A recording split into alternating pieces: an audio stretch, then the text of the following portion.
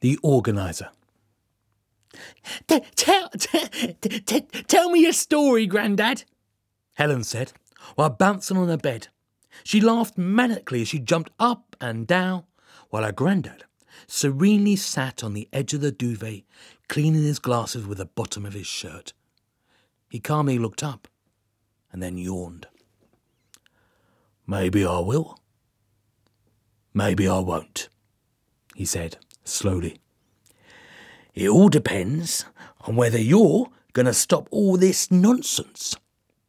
Instantly, Helen stopped the jumping and in one blurry movement was inside the bed covers, lying completely still. Good. OK then. What will it be tonight, my darling? He said, standing up uncomfortably in some pain and then heading towards Helen's small bookshelf with its colourful collection of titles. Your story, she said, smiling at him. Yeah, which one would that be? He said, stopping to look at her. The one you keep writing down, she said, laughing at her own description. Then he smiled. I don't think you're ready for that story yet, my darling. What about Harry Potter? Nah, it's boring. I want your story. She sat up in bed, folding her arms into a mock anger pose. The grandfather shook his head in dismay and sat back down on the edge of the duvet. I want that story, please, yeah, that story, please, that story. She grabbed at his arm until he looked at her with a wry smile. OK, only on 2 conditions. 1, you lie back, tuck yourself in and be very quiet. She nodded eagerly to his first demand and very quickly was back under the covers with only her head peeking out. Very good, Helen. Secondly, you must promise me never to tell your mother or your grandmother that I told you this story. OK? She nodded in agreement, and he appeared to consider her response carefully for a while before putting his glasses back on, taking a deep breath and beginning the tale. There once was a girl named Lucy, who from the age of nothing had everything she ever could want. Every Christmas and birthday, gifts were furnished upon her in such multitudes that her parents had to order at least 2 skips to dispose of all the wrapping paper. Some fantastical birthdays took Lucy over 2 days to actually unwrap all her presents. Why did everyone love her so much to award her so flamboyantly? Was she amazingly beautiful? Was she extremely charismatic? Was she a witch that had everyone in her thrall? A solid no is the answer to all those questions. She was pretty, but not stunning, very shy, and had no magical powers whatsoever. The reason gifts were lavished so freely upon her was simply down to her parents. Dorothy and Nigel Bent were the slow-beating heart of the community. They owned everything that made the Tower of Straiton what it was, mainly being the steel mills. The mills generated over 80% of the town's employment and formed nearly all of the town's wealth. So, everyone had to bow down to Dorothy and Nigel Bent. They controlled the politics of the town, the design of the town, and most importantly, the people of the town. They could decide what school you would go to, what job you could have, and even what colour your house would be. White chiffon.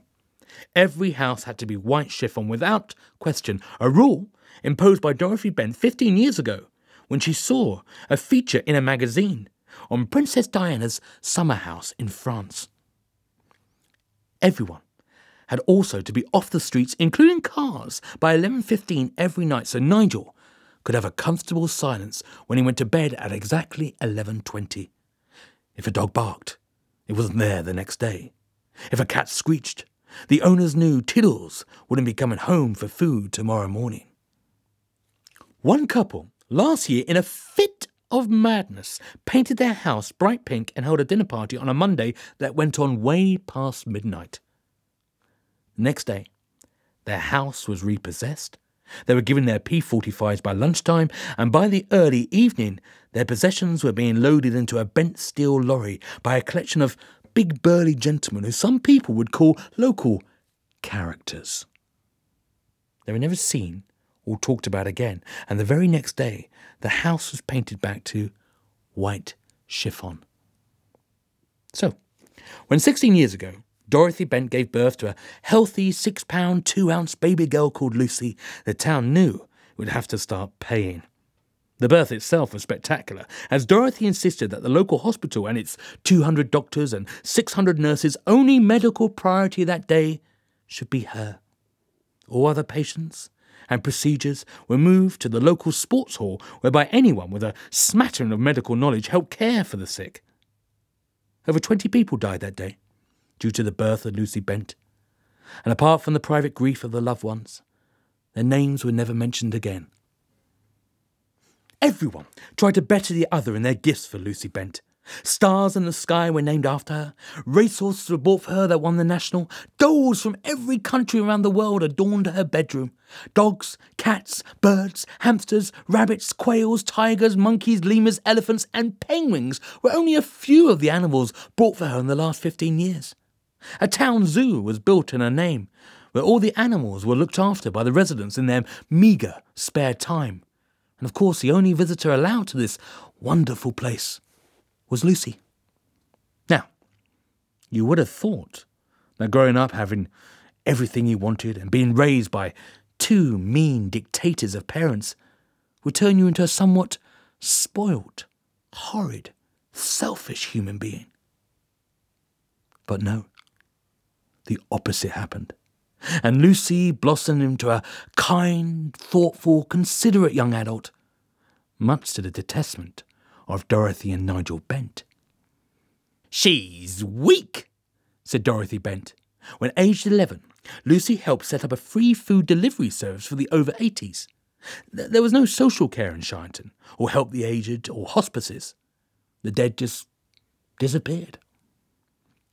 Wet behind the ears, announced Nigel Bent, when Lucy, aged 14, set up an orphanage for the families of dead steel workers.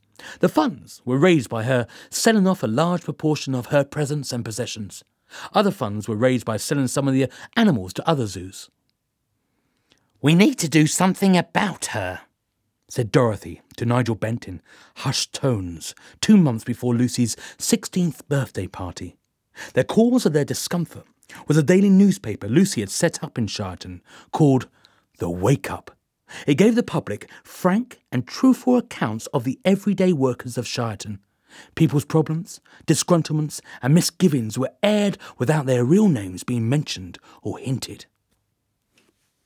What frightened them the most was the investigations the paper was pursuing into the works of bent steel itself. In particular, was its focus on what goes into making the flux mixture that makes bent steel famous throughout the world. It was getting too dangerous now, and something had to be done.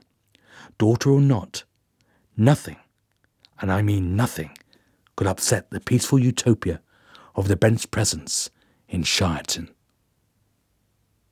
So the big day came when Lucy turned 16, and the Bents hired the biggest hotel in town to celebrate. Lucy sat embarrassed at the head table in a bright white chiffon dress, picked out by her mother, who sat to the left of her, eating a huge amount of birthday cake while spitting the crumbs out to the poor tables below. Nigel Bent was examining the presents already given to Lucy through a monocle, and either he would kiss his teeth in displeasure or nod in gratification. It was always the most expensive that got the nod, and the least expensive that got the famous teeth kiss. The name of the unfortunate giver was then placed into a large black book. Lucy had refused the previous week to go through with the whole event, but it was only when her father threatened to bulldoze a local primary school that she backed down. The long queue of present bearers on the slow journey to the head table was nearly coming to the end, and after 8 gruelling hours, Lucy had opened 2,000 presents. She had received a wide selection of gifts this year, from a flash motorbike to a Shetland pony, all nearly bursting on and around the hefty present table. Lucy was now trying to work out how much she could sell it all for to try and raise funds for the new cancer ward when her father stood up and banged on the table with a large hammer. "Order, please! Order!" he said. And the guests immediately went into silence.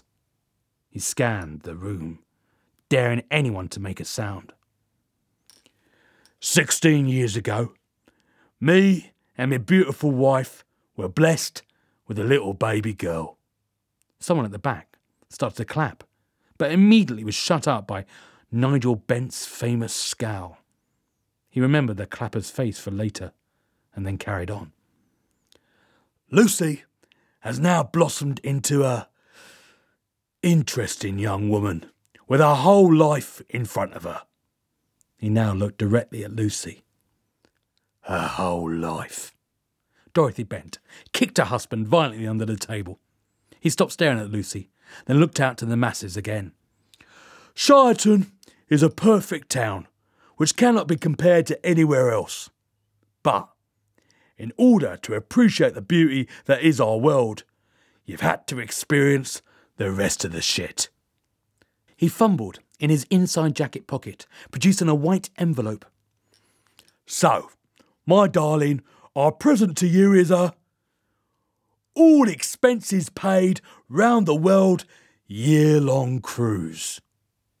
The whole room gasped in shock, and people then started to realise what this meant.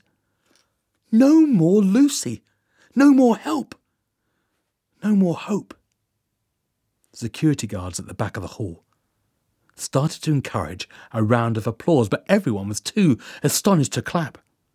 Nigel Bent turned to his daughter and then said, One more thing, my love. It leaves tomorrow morning. Lucy felt that she'd been punched in the face.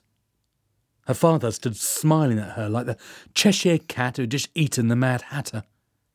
She knew that her parents were getting her out of Straiton forever and that the cruise would never end. Maybe they were planning something more devious, something deadly for Lucy on the open seas. They couldn't stoop that low, could they? Thought Lucy, whilst looking at her mother, who was throwing her wine over a waitress because she wasn't cleaning away the dishes fast enough. Lucy then wondered what the outside world would be like.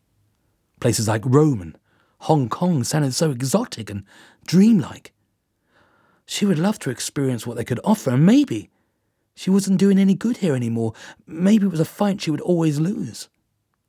She was also endangering others as well in her crusade. Innocents who wouldn't be so lucky to be sent around the world on a cruise for causing trouble. She made a decision. Thank you, Father, Mother. I accept, said Lucy, to the gasp of the crowd in the lavish hotel ballroom. Her father leapt into the air with a whoop, and her mother ran over, planting a wet kiss on her cheek. Oh, you know it makes sense, darling, Dorothy Bent said to her daughter, whilst giving a thumbs up to her husband behind her back. Lucy just nodded sadly, not daring to look out into the crowd at her fellow townspeople crestfallen expressions. She looked instead over to the present table where the Shetland pony was eating all the discarded wrapping paper. She then spotted, on the corner of the large table, an unopened present. It was a rectangular-shaped object about the size of a milk tray chocolate box, with pure white wrapping paper and a white bow. There's another present, she said, almost to herself. Her father heard her and looked over to the table. He grunted after spotting the white wrap box and walked across to it to grab it. As his hand went towards the present, a short bolt of electricity leaped out from the box and ploughed into Nigel Bent's hand. Jesus! He exclaimed loudly, while holding his hands between his legs and jumping up and down. The crowd cried out in shock. Someone laughed. Dorothy Bent thought it came from her daughter. The security forces ran towards the table in aid of Nigel Bent, drawing their weapons at the same time. When they got near the box, more bolts of electricity leaped out, striking them on bottoms, groin areas, mouth and other comedic areas. In the panic, Lucy got up unnoticed, walked to the table and without thinking, picked the white rat present up in her right hand. Nothing happened. Not even a spark. Her father stopped jumping around in panic and looked in bewilderment at his daughter. Who sent you this death trap? Lucy looked down at the white package in her hand and read out loud to the ballroom the writing on the gift card. To Lucy. A gift that could be heaven or hell. Yours, Melik, she read. Who the hell is Melik? Dorothy Bent shouted out to the crowd. A nervous murmur was the reply from the throng, followed by silence. Sounds foreign. Is he one of the forge workers? She asked Nigel Bent, who just shrugged his shoulders in reply. If anyone can find me this Melik in 1 hour, we can begin talking about health care, shouted Nigel Bent. Bring him or her to me, dead or alive. I'm not bothered. He was interrupted by a figure at the back of the ballroom, bursting through the double doors and collapsing dramatically onto the ground. Another silence followed, and then the figure jumped to its feet. The throng offered a unified "whoa" noise at the sight of a 7-foot-tall figure in front of them, dressed entirely in a dirty white suit with a long white overcoat that concealed a large hump on the back of the man or woman. Here was the thing. No one could work out the sex of the figure. It seemed to morph between the two in an instant. In one hand, it held a cigar. In the other, a large glass which contained a greenish cocktail with a huge sparkler fizzing away on top. There is one more present. She hasn't opened yet, said the figure in white, with a voice that could unlock doors. This time, the silence was that of embarrassment, which after a short while was broken by Lucy, who held up the present in her right hand. I know. I found it, she said. The figure seemed to consider this and looked back to where it came from and then back to Lucy. Oh, was its reply, in a very normal voice. I only went to the bar for a moment. What did I miss? It continued, puzzled. Did the present do its booby trap thing? Yeah, it bloody did, said a very angry Nigel Bent. Suddenly, the figure exploded into laughter and fell again onto the floor. The crowd, noticing the figure was drunk, mad and weird, started to back away from it, leaving it rolling about on the floor in hysterics on its own. Nigel Bent motioned with his hands to his security forces, who started to flank the figure stealthily from both sides of the hall. Are you Melik? Said Lucy, as the figure's laughter died away. It stood up again, seeming to get taller, and cleared its throat. Yes, I am Melik, and I come here today to... Excuse me. Melik started to root through its overcoat for something and eventually pulled out some flashcards. Melik started to examine the flashcards, searching and discarding ones as he muttered, Nuns, Watergate, Safety, Level 19... here we are. Sorry about that, everyone. Melik looked up to Lucy, cleared its throat, and began its monologue again. I am Melik, and I come here today with a gift that could change your life. You stand on a crossroads. It is Lucy, isn't it? I can't read this in this. Lucy nodded, and Melik continued. You stand at a crossroads, Lucy. Which direction will you take? One way leads to greatness, the other to despair. Choose wisely. It stopped, looked down at the flashcard, turned it over a couple of times to see if there was anything else to read, then satisfied, in a flick of the wrist, threw it onto the floor. Right, that's me done. I'm going back to the bar. The moment Melik turned to leave for more alcohol, the security team decided as one to make their move. They jumped towards Melik, ready to pin him or her to the ground. As they jumped, a slight blue neon light exploded around Melik, and they were all propelled rapidly backwards across the room like they just bounced off a big rubber ball. Melik itself was completely oblivious, and walked back towards the double doors through which he had fallen moments before.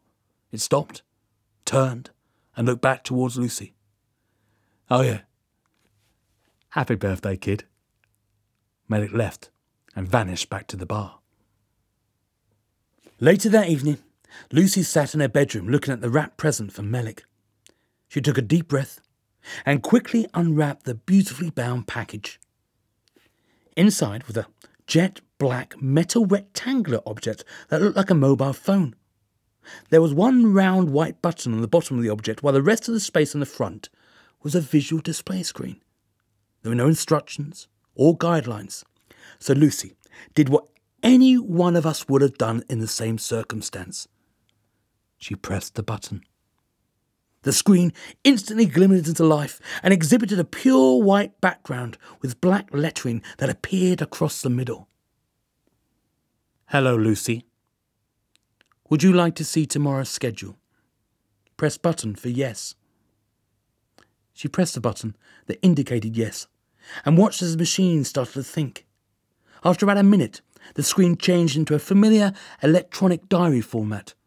But the intriguing thing was that all the time slots were filled in.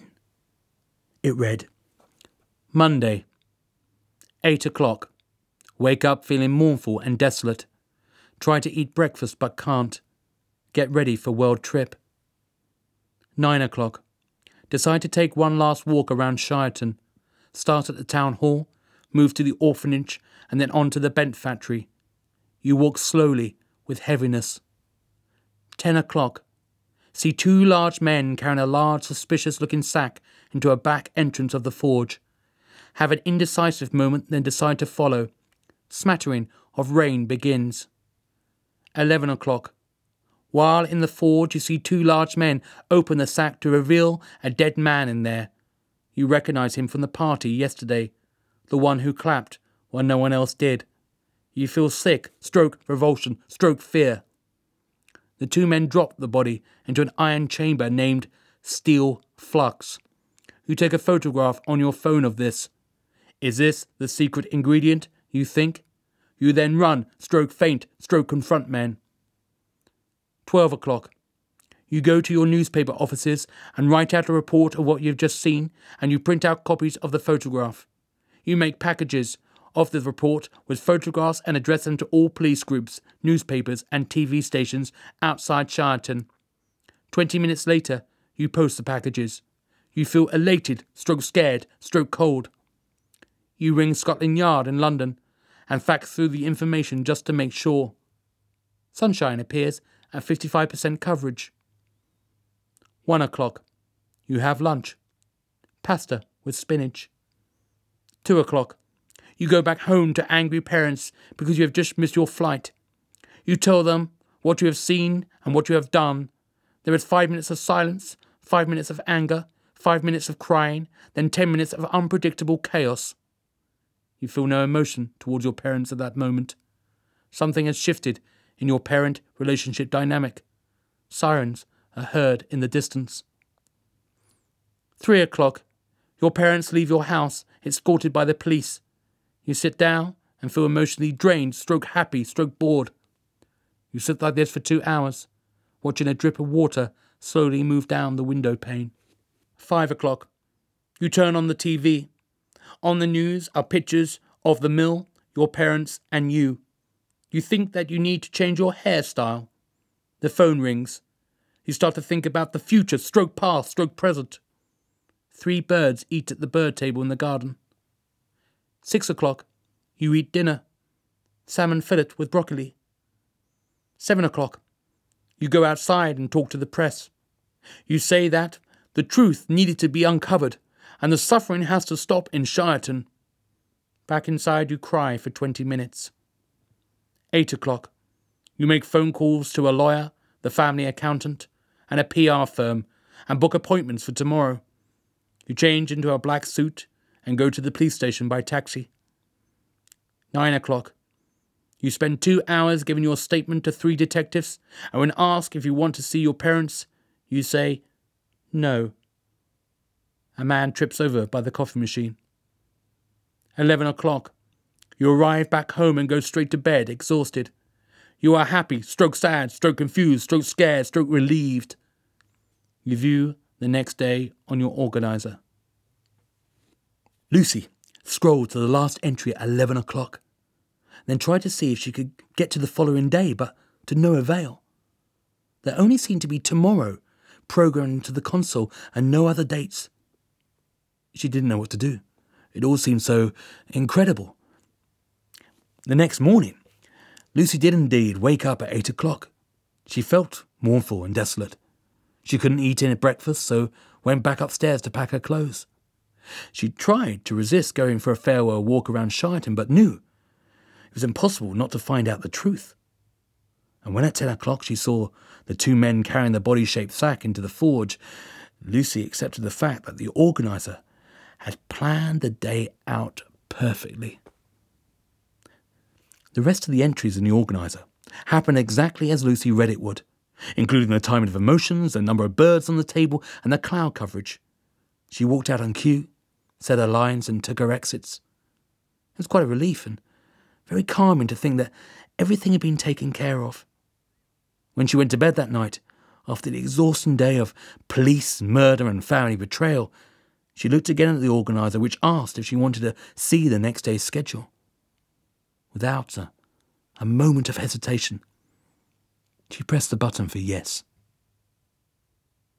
The next 16 years of Lucy's life was decided by the organiser's schedule.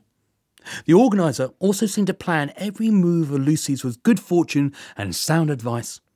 Nigel and Dorothy Bent were charged with mass murder over a period of 20 years and were given 65 life sentences each.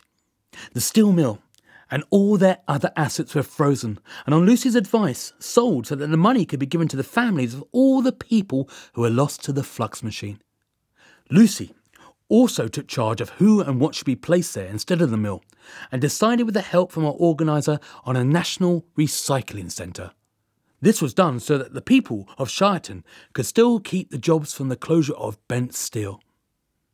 Lucy still had her newspaper, also her zoo, which she at last opened to the general public. She sold all her other presents and bought a small flat on top of the newspaper offices. She became a local hero to the town of Straiton, and when the local elections came around, she was persuaded to run for councillor. With a huge following and the organiser as her campaign manager, she won by a huge landslide. Now, as Lucy approached her 30th birthday, and the town was busy planning her surprise party, which she already knew about because of the organiser, Lucy was feeling very blue. In the last year, she had lost the spark and fight she once had. The newspaper was boring, Straiton was predictable, and Lucy felt lonely. The reason she was feeling so low was that, she knew how every day was going to pan out. This wonderful gift that had helped her through her achievements like a proud parent nudging her into the right direction was now a curse, weighing down on her. She tried not to look at it sometimes, but the responsibility of missing out on such indispensable knowledge won over her determination every time. Nothing was making her happy anymore, so it was with no surprise that she read the entry for her birthday on the evening before. It said, Wednesday, 8 o'clock. Wake up with a feeling that you are standing on the edge of the abyss, waiting for a gentle push. 9 o'clock. Open cards. Eat breakfast. More depression. 10 o'clock. Decide to end life. Leave note. Water plants. 11 o'clock. Arrive at New End Bridge. Climb the rails and contemplate the act of suicide. You feel nothing. The next day, she did exactly what the organiser said she would. The note took a while, and she had to leave detailed instructions about work and the zoo. She arrived at the bridge at exactly 11 o'clock. She climbed over the guardrail and perched herself on the ledge. The wind was very strong, so she held on to the rail with one hand and with the other brought the organiser out of her jacket pocket. If she was going down, so was this bloody thing, she thought triumphantly. It flickered into life, as if it knew what she was thinking.